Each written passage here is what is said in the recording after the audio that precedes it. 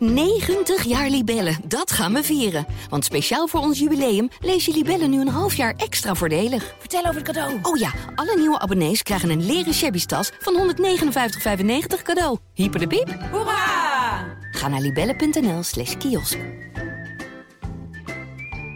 Uitlaat, de podcast van Autoweek, wordt je aangeboden door Bosch Car Service. Het land wordt weer drukker en Volkswagen worstelt met zijn nieuwe Golf en ID3. Dit is de Uitlaat met Roy Kleiweg en Marco Gorter.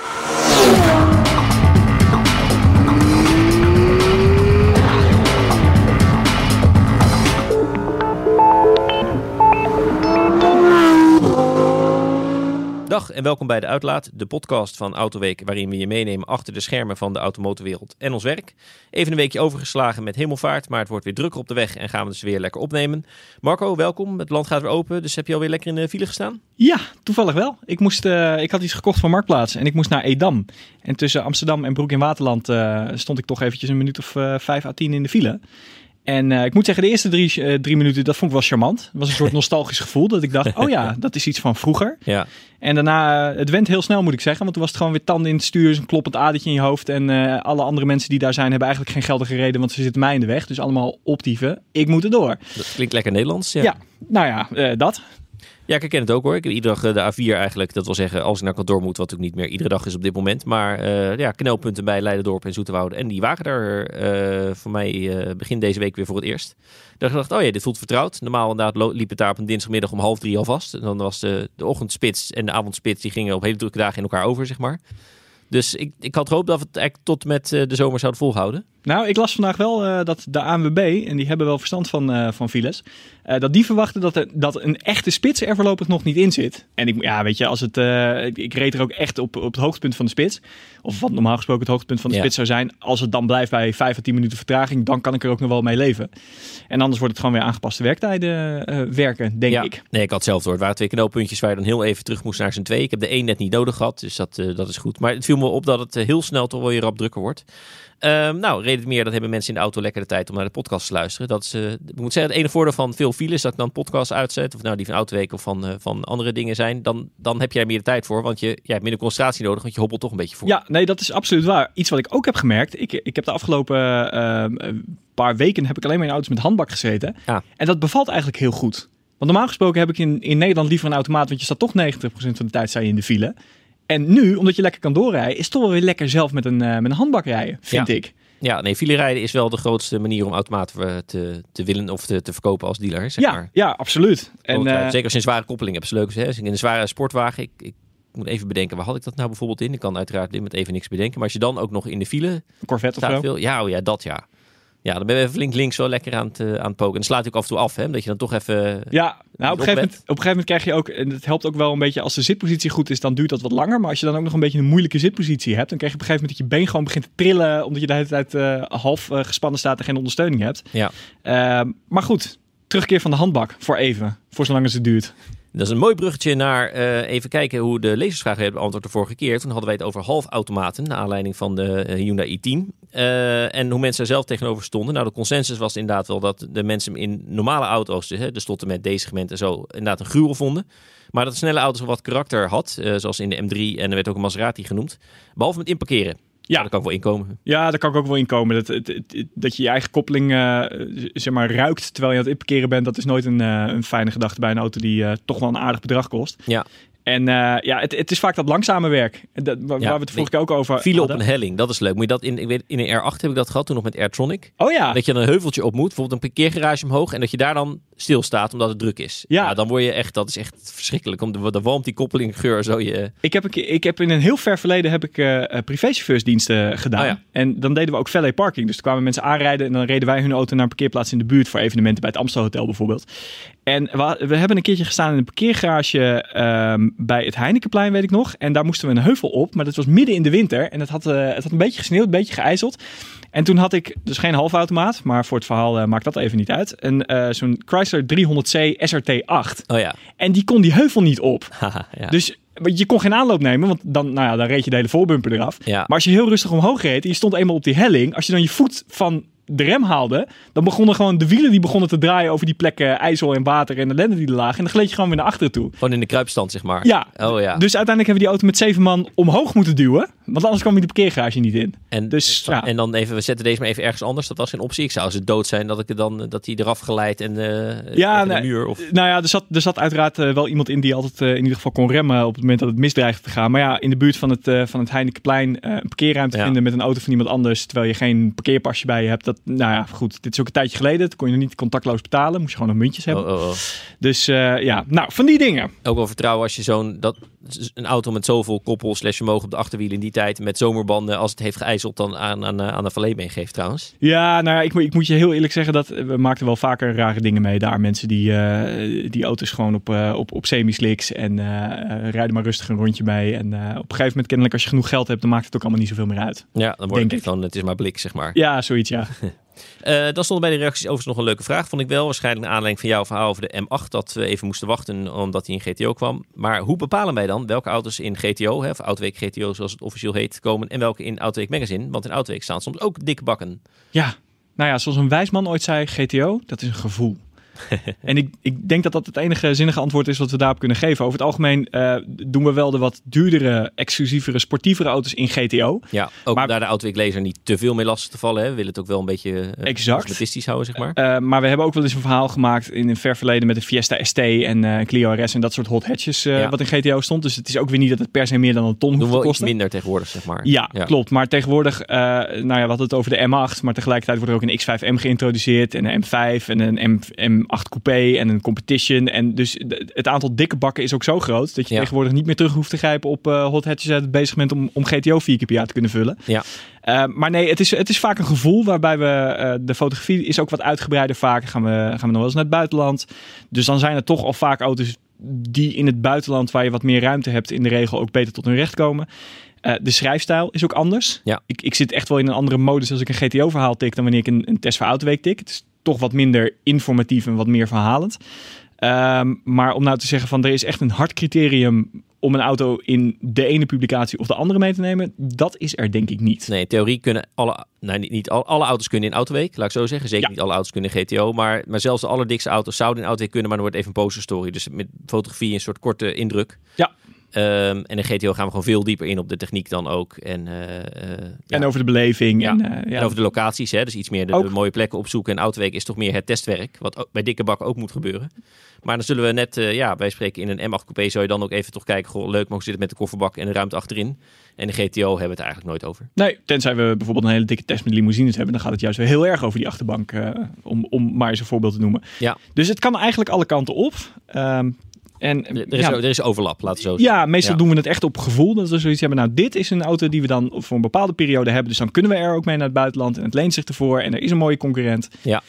Dus in dit geval is het de M8 en de AMG GT63 Coupé 4-door in GTO. En de X5M en de RSQ8 voor Autoweek. Maar dat had ook zomaar andersom kunnen zijn. Ja, in dit geval zijn het testen die beide kanten hadden gekund. Alleen dan, wat ik zeg, dan was de insteek wat anders. Nou, dan gaan we even naar het nieuws. En wat voor mij erg nieuws was Volkswagen. Want die heeft nu toch wel wat problemen met zijn nieuwe modellen. De Golf 8 blijkt wel heel erg veel storingen te hebben. En eerder was het natuurlijk al mis met de ID3. Het gaat nu zelfs over dat wat dealers zijn gaan klagen. Want ja, die zien natuurlijk ook, het is al niet makkelijk in coronatijd.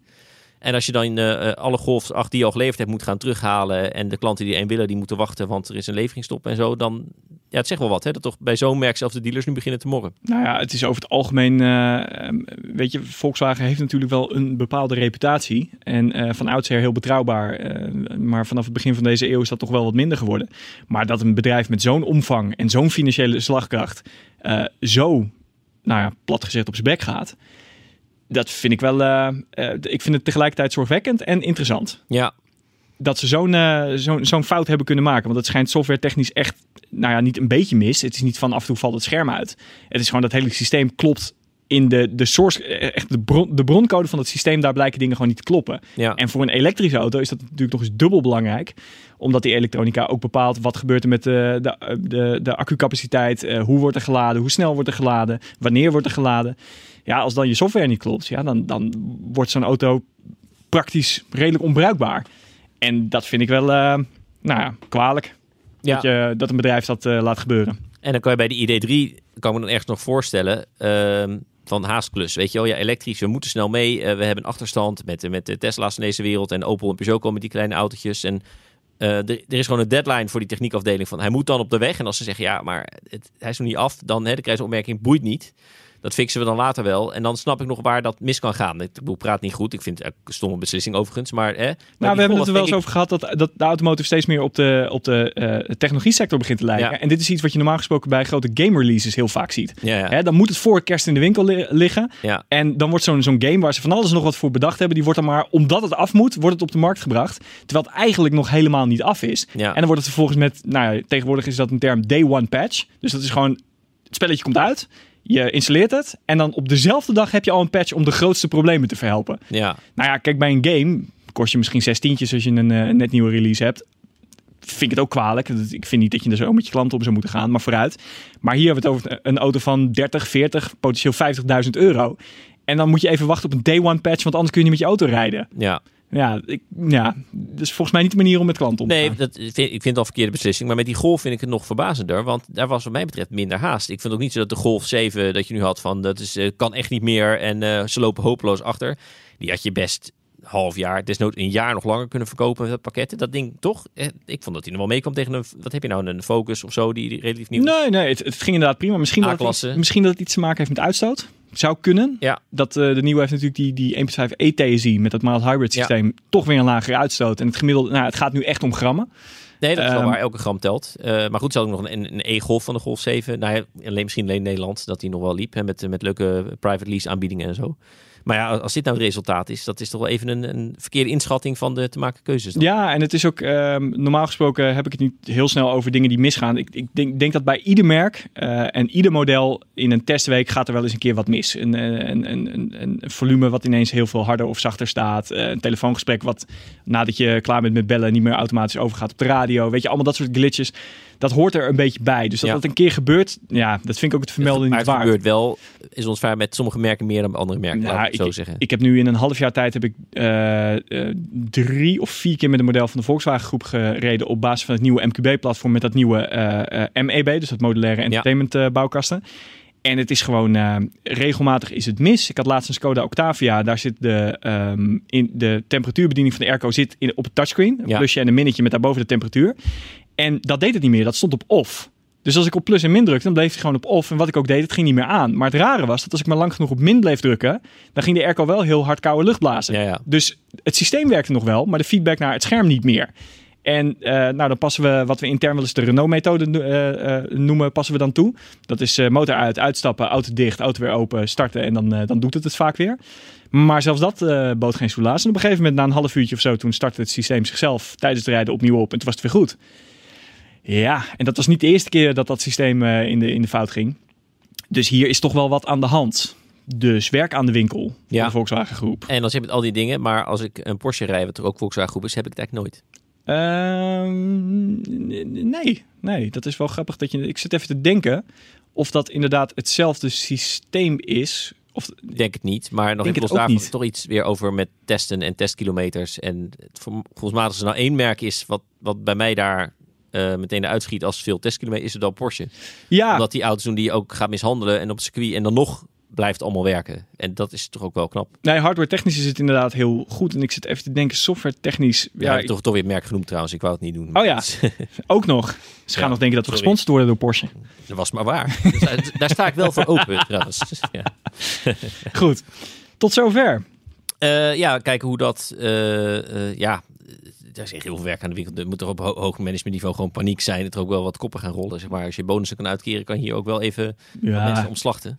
Dat denk ik ook wel. En er is natuurlijk al een behoorlijke bezem doorheen gegaan in de naloop van Dieselgate. Ja. Maar ik zou niet graag in de schoenen van Herbert D. staan. Laat ik het daarop houden. Dan gaan we even naar de wishlist. Ik had het op de lijst gezet, maar jij herinnerde mij een ventjes aan inderdaad dat het jouw beurt was. Je vindt deze rubriek erg leuk, meen ik. Je dacht, ik ga 2 keer achter elkaar. Dat vind ik sowieso, maar niet alleen als ik zelf doe, zeg maar. Dus leg de bal toch bij jou. En wat heb jij bedacht? Nou, ik dacht een Mercedes C63 AMG.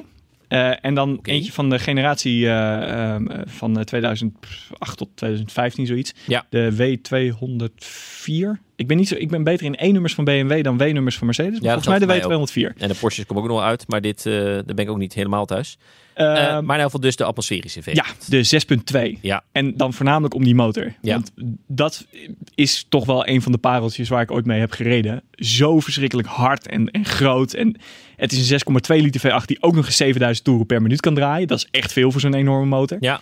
En hing ontzettend giftig aan het gas. En ja, dat geluid, dat is onvergetelijk. Dat is echt een soort NASCAR-auto die er voorbij komt. Ja.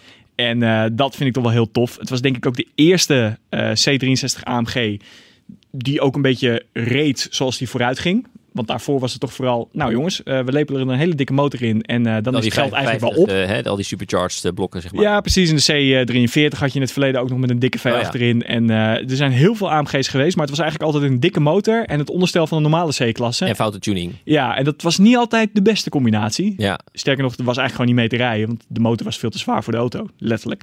En dit was de eerste waarvan ik dacht, nou, hier is het soort van in balans. Die motor domineert nog steeds wel de ervaring, maar niet meer op een hele vervelende, enge manier. Ja. En die auto die prikkelt me wel op een goede manier. Ik vind het ook echt een lekkere auto om te zien. Zeker als je de coupé hebt. Ja. Nee, die werkte wel goed. Ik moet wel... Ja, de coupé heb je toen ook nog gehad in die tijd. Ja. De E-coupé uit die tijd was eigenlijk ook een C-klasse. Dus ja, dat is heel verwarrend. Dat was een hele rare combinatie. Maar je kreeg na de facelift van de C-klasse kreeg je ook een coupé. En die is als je die als C63 een heel klein compact dingetje was. Ja, en dan heel dik. Maar heb je echt heel dik. Gedaan, geloof ik? Nee, ik heb de introductie niet gedaan. Ik heb een keertje in Nederland Oké, dat hij ook voor mij in Portugal was. Dat ik ineens denken, dat zal Marco weer. Ja, dat klopt wel. Maar dat is de C63 AMG van de huidige generatie voor de facelift. Ja. Die heb ik wel in Portugal gereden op Portimao. Ook een hele leuke auto. Ik wil zeggen, want ik heb liever die. Ja? Als ik dus die twee moet kiezen wel. En dat komt ook omdat ik van de huidige generatie...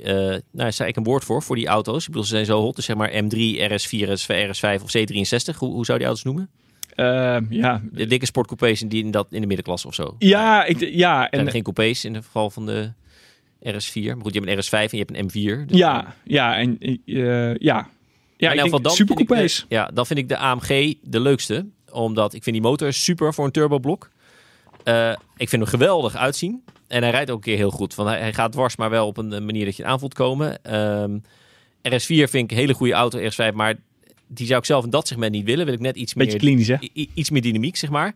En M4 is wel heel goed. Maar ik vond die vorige zoveel beter. Dat ik denk, dan heb ik nu liever de AMG. Want in die generatie AMG die jij wil... heb ik liever de E92 of de E90 M3. Ja, en dat snap vanwege die aandrijflijn. Want die motor was zo puur. En die C-AMG heeft daar de scherpte niet. Die M3 wel heeft, ook in de besturing. Die auto klopte voor mij echt perfect. Nou, ik moet je ook heel eerlijk zeggen. Ik ben een beetje een auto-nerd. Zoals je misschien weet. En, dat is handig in dit vak. Ja, dat is, komt wel eens van pas in dit vak. En ik kan met open mond staan kijken naar een plaatje van die 4 liter V8 van BMW in die tijd. Het is gewoon echt een kunstwerkje. Ja. 8 van die onafhankelijke gaskleppen en dan zo'n uitlaatsysteem wat echt helemaal in een spaghetti is gevouwen. Ja. Om maar maximaal vermogen uit te trekken. Zeg maar, ja, echt zo'n spaghetti uitlaatstuk. Het is gewoon echt een kunstwerkje. Maar dan hoor je zo'n 6,2 liter V8. En weet je, bij een M3... onder de 4000 toeren klinkt het eigenlijk allemaal helemaal niet zo indrukwekkend. Zo'n ding moet je echt maximaal op zijn staart trappen. En het voordeel van zo'n AMG is dat zelfs als je met 2000 toeren op half gas rijdt, dan klinkt het al alsof er een kernreactor voorbij komt aan macht en vermogen. En ja, ik weet niet of dat een soort compensatiedrang is van mijn kant. Maar weer is er altijd geluid versus scherpte en zo.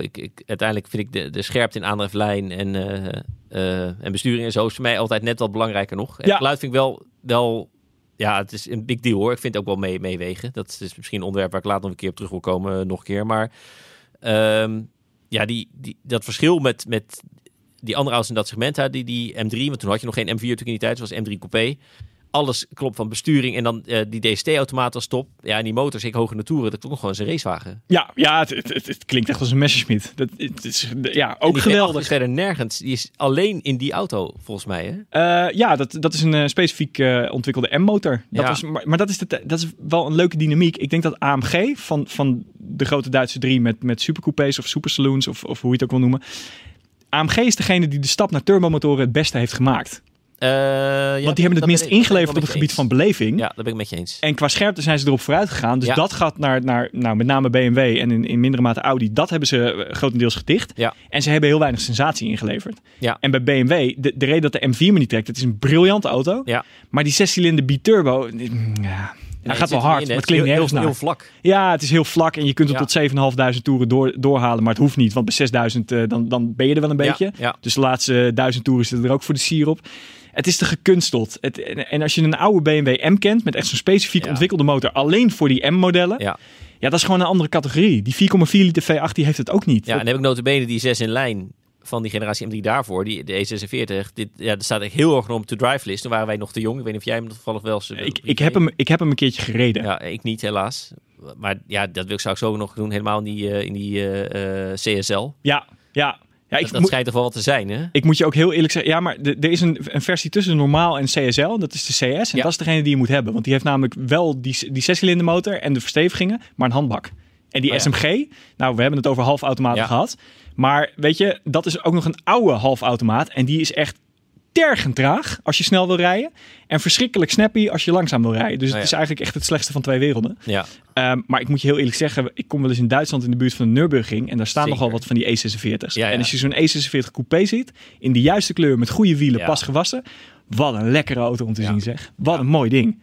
En ook inderdaad nog zo'n specifieke motor ontwikkeld voor de M's. En dat racegevoel komt er veel meer in dan in de huidige M3, M4. Ben ik met je eens. Terwijl die 4.0 van Mercedes, die AMG, ik zou niet per se het is een raceblok, maar ja, alleen Ferrari heeft mij betreft ook een turboblok wat net zo goed klinkt als in die AMG, zeg maar. Het is zo goed gelukt om die roffel erin te houden. Het geluidsverschil met die V8 die jij noemt, die 6 is eigenlijk niet eens zo groot. Het is er wel, als je het naast elkaar hoort, denk je, oh ja. Nee, maar goed, je hebt hetzelfde aantal cilinders. Je hebt iets minder inhoud. Maar ja, goed, dat maakt voor de knallen zeg maar niet heel veel uit.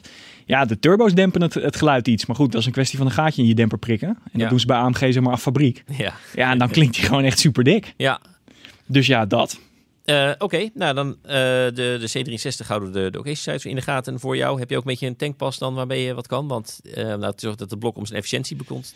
Nee, maar ja, weet je, dan denk ik ook een beetje, dat is een soort auto. Op een dag hoop ik, als ik later groot ben, dat ik een keertje zo'n soort auto, en of dat nou, wat ik eerder al genoemd heb, de Cayman of zo'n C63 of een dikke Jaguar, weet je, dat hoop ik dan te hebben. Maar dat is leuk voor de bij. En dat doe je dan misschien 10.000 kilometer per jaar mee. Als het echt heel erg tegen zit, nou, of je dan 1 op 10, 1 op 20 of 1 op 5 verbruikt. Een hobby mag een beetje geld kosten. Ik ben benieuwd of dat enige waar ik me wel zorgen over maak, of het de groei van elektro daar roet in eten gaat gooien. Dat je op een gegeven moment dus met zo'n auto gewoon de weg niet meer op mag. Ja, dat betwijfel ik. Maar goed, het wordt een lange discussie die een beetje buiten de kaders van de podcast gaat vallen. Maar ik denk als je de energiebehoefte van een auto doorrekent om 100 kilometer af te leggen. Als je bedenkt dat de efficiëntie van een verbrandingsmotor maar 30% is. En dat je zoveel verder op een liter benzine komt dan op een kilowattuur elektriciteit. Ga dat terugrekenen. Die elektriciteit moet ergens vandaan komen. En ik denk dat het echt nog wel een tijd duurt voordat we de infrastructuur hebben. Dat we echt kunnen zeggen, je mag niet meer met een benzine of een verbrandingsmotor de weg op. Want je kunt niet verwachten dat iemand met een inkomen van, nou weet ik veel, €30.000 per jaar bruto een elektrische auto gaat aanschaffen. Ja, plus dan valt het net inderdaad uit, hè? Als inderdaad die 8 miljoen auto's nu allemaal moeten opladen. Buiten dat nog inderdaad. Dus dat, weet je, mijn tijd duurt het wel. Ja.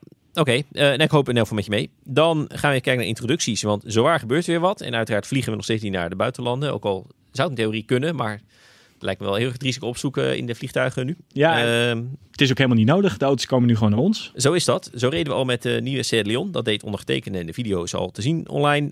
En met de nieuwe Audi A3. Ja, en vergeet de e-tron Sportback niet. Ja. Hele belangrijke auto. Maar die had jij toch al... Nou, nee, dat was een beetje vreemd. Want niet heel lang voordat corona toesloeg, hadden we een evenementje, een soort tech day met gecamoufleerde prototypes mochten we dan rijden met Audi Quattro Torque Vectoring. Dus dat is 2 elektromotoren in de achteras hebben, eentje op de vooras. En die elektromotoren op de achteras kunnen dan onafhankelijk het wiel aansturen. Ja. Dus een soort Torque Vectoring plus. Ja. En dat gebeurde toevallig aan boord van gecamoufleerde sportbags. Ja. Dus ik reed wel met de sportbag, maar het was niet voor de sportbag. Het was voor de andere lijn. Ja, dus dat was wel heel toevallig. En nu was dan echt de introductie van de Audi e-tron Sportback. Ja, de video van mij binnenkort online. Ja, klopt. Stefan heeft hem gereden. En wat me wel opvalt, ik begin inderdaad de gewone e-tron nu echt wel veel op de weg te zien. Ja, dat heb ik ook. Ik had verwacht dat je die vorig jaar en masse zou zien. Ja. En dat het dan af zou taaien. Maar het tegenovergestelde is waar. Terwijl de iPace zag je in het begin heel veel. Die zie ik nu eigenlijk wat minder dan... Ik denk dat ik nu al meer e-trons zie dan iPace. Ja, nou misschien dat eigenlijk wel verbaasd. Zou het dan aan de regio in de Randstad liggen of zo? Ja, misschien ook wel iets met levering. Misschien dat ze bij Jaguar een andere leveringsstrategie hebben gekozen dan bij Audi. Ja. Zou ik me nog iets bij kunnen voorstellen? Maar er zijn nog wel heel veel verkocht. En die zie ik nu gewoon minder dan in het begin. Ja, is dat zo? Ja, ik zie hem toch nog wel regelmatig rijden. Maar dat is met enige uitstel begint dat toch wel een hitje te worden, die e-tron. Voor de sportback zal het ongetwijfeld ook wel gelden. Van mij zijn genoeg mensen die de 4 ringen belangrijk genoeg vinden. Seat Leon reed ik zelf. Vond je viel me alles mee. Ja, nee, in de video zeg ik ook al wat me het meest verbaasde nog... is dat Seat zelf in alle presentaties en persberichten onder de auto... geen woord zegt over het rijden. Terwijl dat is in het verleden toch wel de Leon sportieve auto. Ja. Nee, lifestyle, Barcelona, connectiviteit... looks, design, allemaal dat soort dingen, stiksels en hoe die rijdt, dat moet ik zelf maar bedenken. Maar ik kon ze ook niet vinden, wat is dus anders dan de Golf, maar daadwerkelijk ligt hij daadwerkelijk wel een tikje lager, rijdt hij echt wel sportiever. In een goede balans, want er komen nog Cupra's, onder Cupra-label dan natuurlijk. Dus die kunnen dan die sportiviteit pakken. Maar ik had dynamische dempers erop. Ik denk, voor een gewone dagelijkse auto is het echt wel eentje waarmee je met een opritje lekker lol kan hebben. Hè? Iets wat in een Astra en een Focus ook nog wel lukt. En zo kan die Leon prima plaatsen. En omdat ze er niks over zeiden, was ik even een beetje bezorgd. Want we weten met wat alle Arona's en ATK's gebeurt. Dat je denkt, is het een Skoda, is het een Seat? Ik weet niet, ik voel het niet. Zo heel anoniem, ja. Maar zeker iemand met ogen dicht in de Octavia, nieuwe Leon, dat merk je wel. En dat is maar mooi ook. Ja, nou ja, dat is goed. Ik denk dat het de grotere variant van het MQB-platform ook iets meer personalisatiemogelijkheden biedt dan het MQB A0. Dus waar de Polo en de Arona en al die compacte crossovers en hatchbacks op staan. Dat is toch wat simpeler van opzet. En dat grotere platform biedt wat meer mogelijkheden. Ook omdat er een multilink achteras onder past. En dat geeft je gewoon veel meer vrijheid met de afstelling van veren en dempers. Ja. Dus dat is leuk. Ik denk ook dat, wat mij betreft, is die Leon misschien wel het beste geslaagd van de drieling. De vierling zelfs wel. Ik denk dat ik het de mooiste vind van de nieuwe MQB-modellen. Ja, hij klopt het meest. Hè? Ja. Het minst geforceerd. Gewoon doet wat hij moet doen. Ja. Andere verlijnen zijn oké. Ik zou niet willen zeggen dat het een heel spectaculair ontwerp is. Ik word er niet heel warm van. Het lijkt heel veel op heel veel. Het is een mengelmoes van Mazda 3 Focus en een vleugje Astra. Vleugje 1-serie ook nog. Ja, maar ik vind het wel... van het kwartetje vind ik hem de mooiste. Dus. Oké, dan even verder kijken. Want het introschema, omdat ik voor de officiële intro's is, kon ik niet bij doen. Dus kijk even naar jou. Ik weet dat ik ga zelf volgende week in de nieuwe Land Rover Defender rijden. Jazeker. Ja. Dus daar zo, maar voordat ik dan daarover begin, zijn er nog andere dingen die ik nog even vergeet? Nee, ergens in juli gaan we rijden met wat nieuws van Renault. Maar verder... Ja, maar de komende 2 weken is niet. Oké, nou ja, nieuwe Defender dus. Ik weet dat er een aantal collega's van mij zijn die leven voor de Land Rover Defender specifiek. En meer alle Engelse spul in het algemeen. Voor mij geldt het zelf iets minder. Ik heb zeker niks tegen de Defender, maar ik ben niet zo'n fan als sommige anderen. Hoe zit het met jou? Ik heb helemaal niks met een Defender. Een Defender vind ik echt een werktuig. Het is ontzettend knap. Alleen, het is wel een cultauto geworden natuurlijk. Ja, nou ja, dat is leuk voor de cult, maar daar hoor ik niet bij.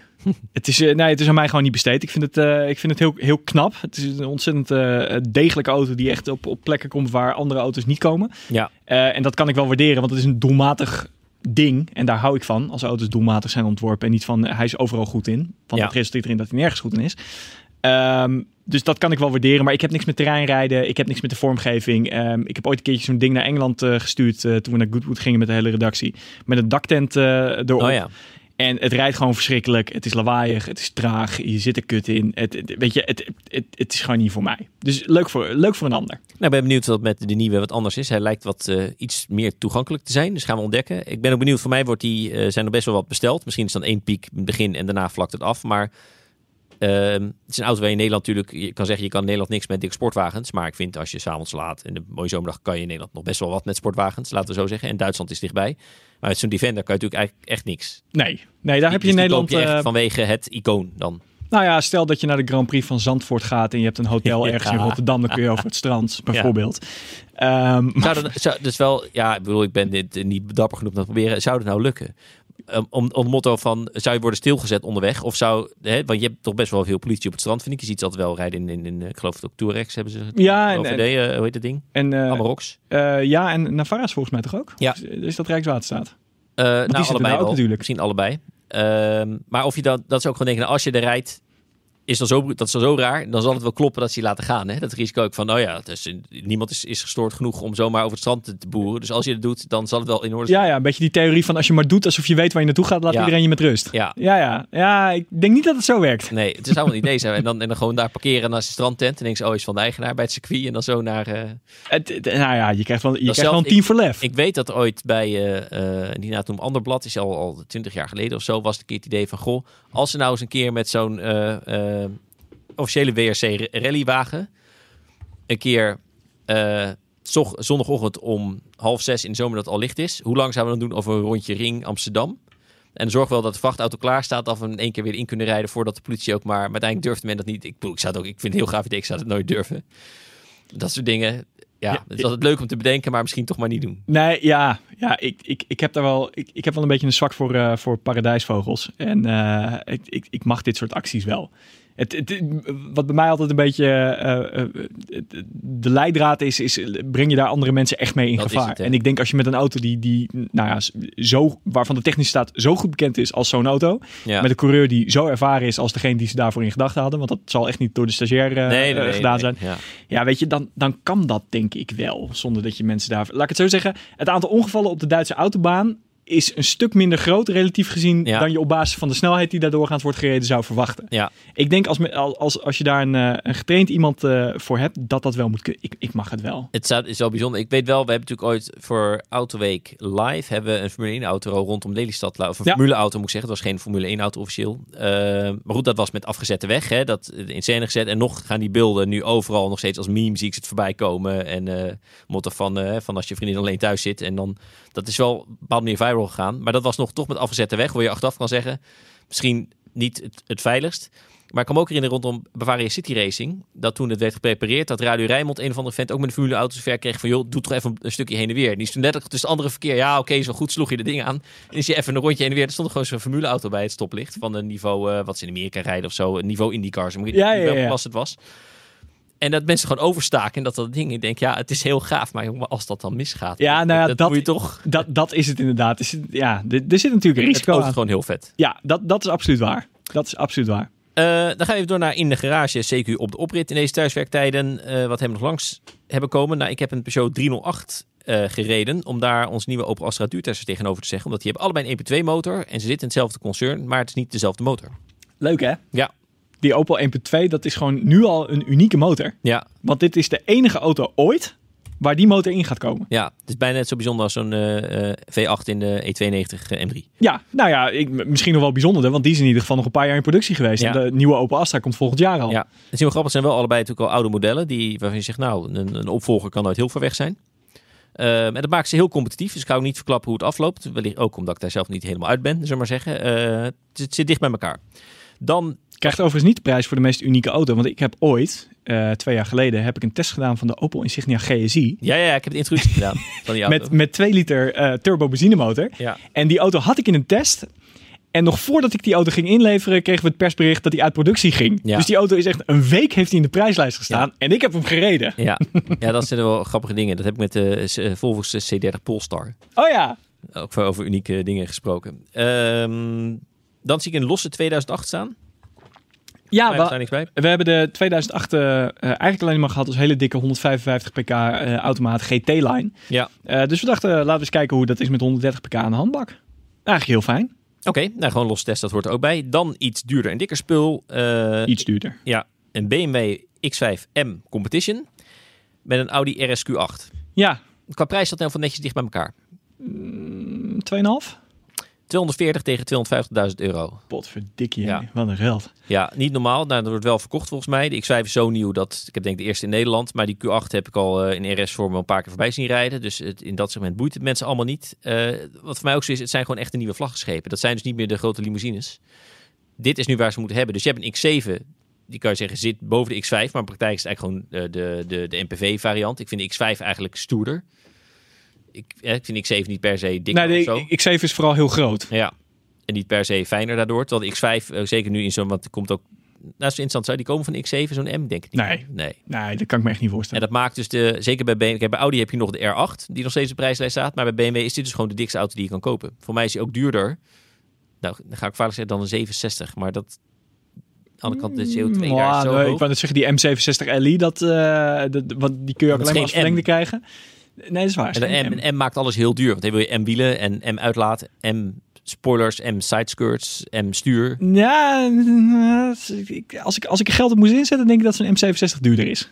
Okay, denk ik. Dat zit close. Zoeken we op voor de volgende keer. Maar qua van nieuwe techniek en zo is dit nu eigenlijk... Ja, hier moet staan verdienen. Daarom zijn ze ook zo duur natuurlijk.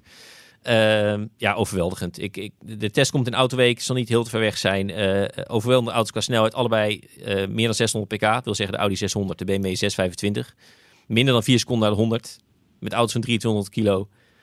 Het is te bizar, maar als ergens markt voor is... Ik bedoel, de Urus verkoopt ook beter, hè, Lamborghini. Dus de Q8 zal ook beter verkopen. De RSQ8 dan de R8, zeg maar. En ik moet je heel eerlijk zeggen, want hier moet het van hebben. Het is qua verdiensten denk ik een gouden tijd voor BMW M. Want als je kijkt naar die 4,4 liter V8, die zit in de M5. Ja. Die zit in die zit in deze auto, die zit in de M8. Ja. En ze staan allemaal op dat modulaire platform. Volgens mij ontwikkel je 1 auto, die tweak je 4 keer... en dan kun je hem voor 5 keer de prijs verkopen. Dus dat is lekker verdienen op zich. En voor mij is dat de plek waar mensen geld hebben, dan doen ze het ook gewoon. Maakt niet uit als je nou 2, 2,5, 3 ton... Nee, soms zie je daar opties verschijnen dat je denkt van... maar daar koop ik gewoon een hele auto voor. Ja. En dan kan ik hem ook nog 5 jaar tanken en onderhouden. En dat is dan een leerpakketje. Ja, is wel... De wielen. Ik had, even kijken, die BMW had voor 21, achter 22 inch. Die Audi rondom 23 inch. 23 inch. Ja, 23 is nieuw 22. Hè? Ja. Oké. Nou goed, dan eindigen we lekker consumentistisch maar even. En dan pak ik de andere testen de volgende keer wel even op. Voordat we iedereen te lang aan de podcast houden. Wel even eindigen met een lezersvraag. Om even terug te blikken op het Volkswagen gedoe met de storingen. Dat is iets wat sowieso wel leeft bij de reaguurders op de site. Zo nu en dan volgens mij, zeg ik heel voorzichtig. Maar ik vraag me af, vindt men dan toch, is het nou gewoon dat Volkswagen ook als grote partij gewoon heel veel wind vangt, want iedereen let erop? Of is het nu echt gewoon een blunder van, nou zijn ze echt geweest, ondanks dat ze eerder al de kettingen hadden en Dieselgate. Is dit nu echt een probleem waar ze over gaan struikelen? Of overleeft Volkswagen dat gewoon opnieuw? Want dat hebben ze wel, hè? Na Dieselgate dacht iedereen ook, dit is het einde. Nou ja, gewoon weer winst volgens mij. Dus ik ben benieuwd hoe dit nu verder gaan. Ja, daar ben ik ook benieuwd naar. En dan heb ik nog een voorstel. Laten we er voor de wishlist een weddenschapje van maken. Als de M67Li duurder is, doe ik volgende keer weer een auto voor de wishlist. En als de X5M duurder is, dan mag jij. Ja, maar wel even doen we dat kaal of met opties? Nee, kaal. Ja, maar want de M wordt juist duur door de opties. Oké. Nou. Maar goed, ik vind het even goed wel leuk. We nemen het mee en we gaan het zien. Daarmee sluiten we af. En dan moet je wel gaan bedenken over de volgende keer. Jullie dank voor het luisteren en tot over 2 weken.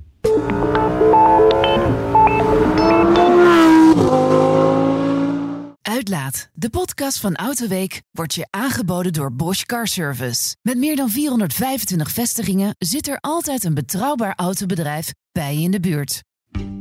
90 jaar Libellen, dat gaan we vieren. Want speciaal voor ons jubileum lees je Libellen nu een half jaar extra voordelig. Vertel over het cadeau. Oh ja, alle nieuwe abonnees krijgen een leren shabby tas van €159,95 cadeau. Hyper de piep. Hoera! Ga naar libellen.nl/kiosk.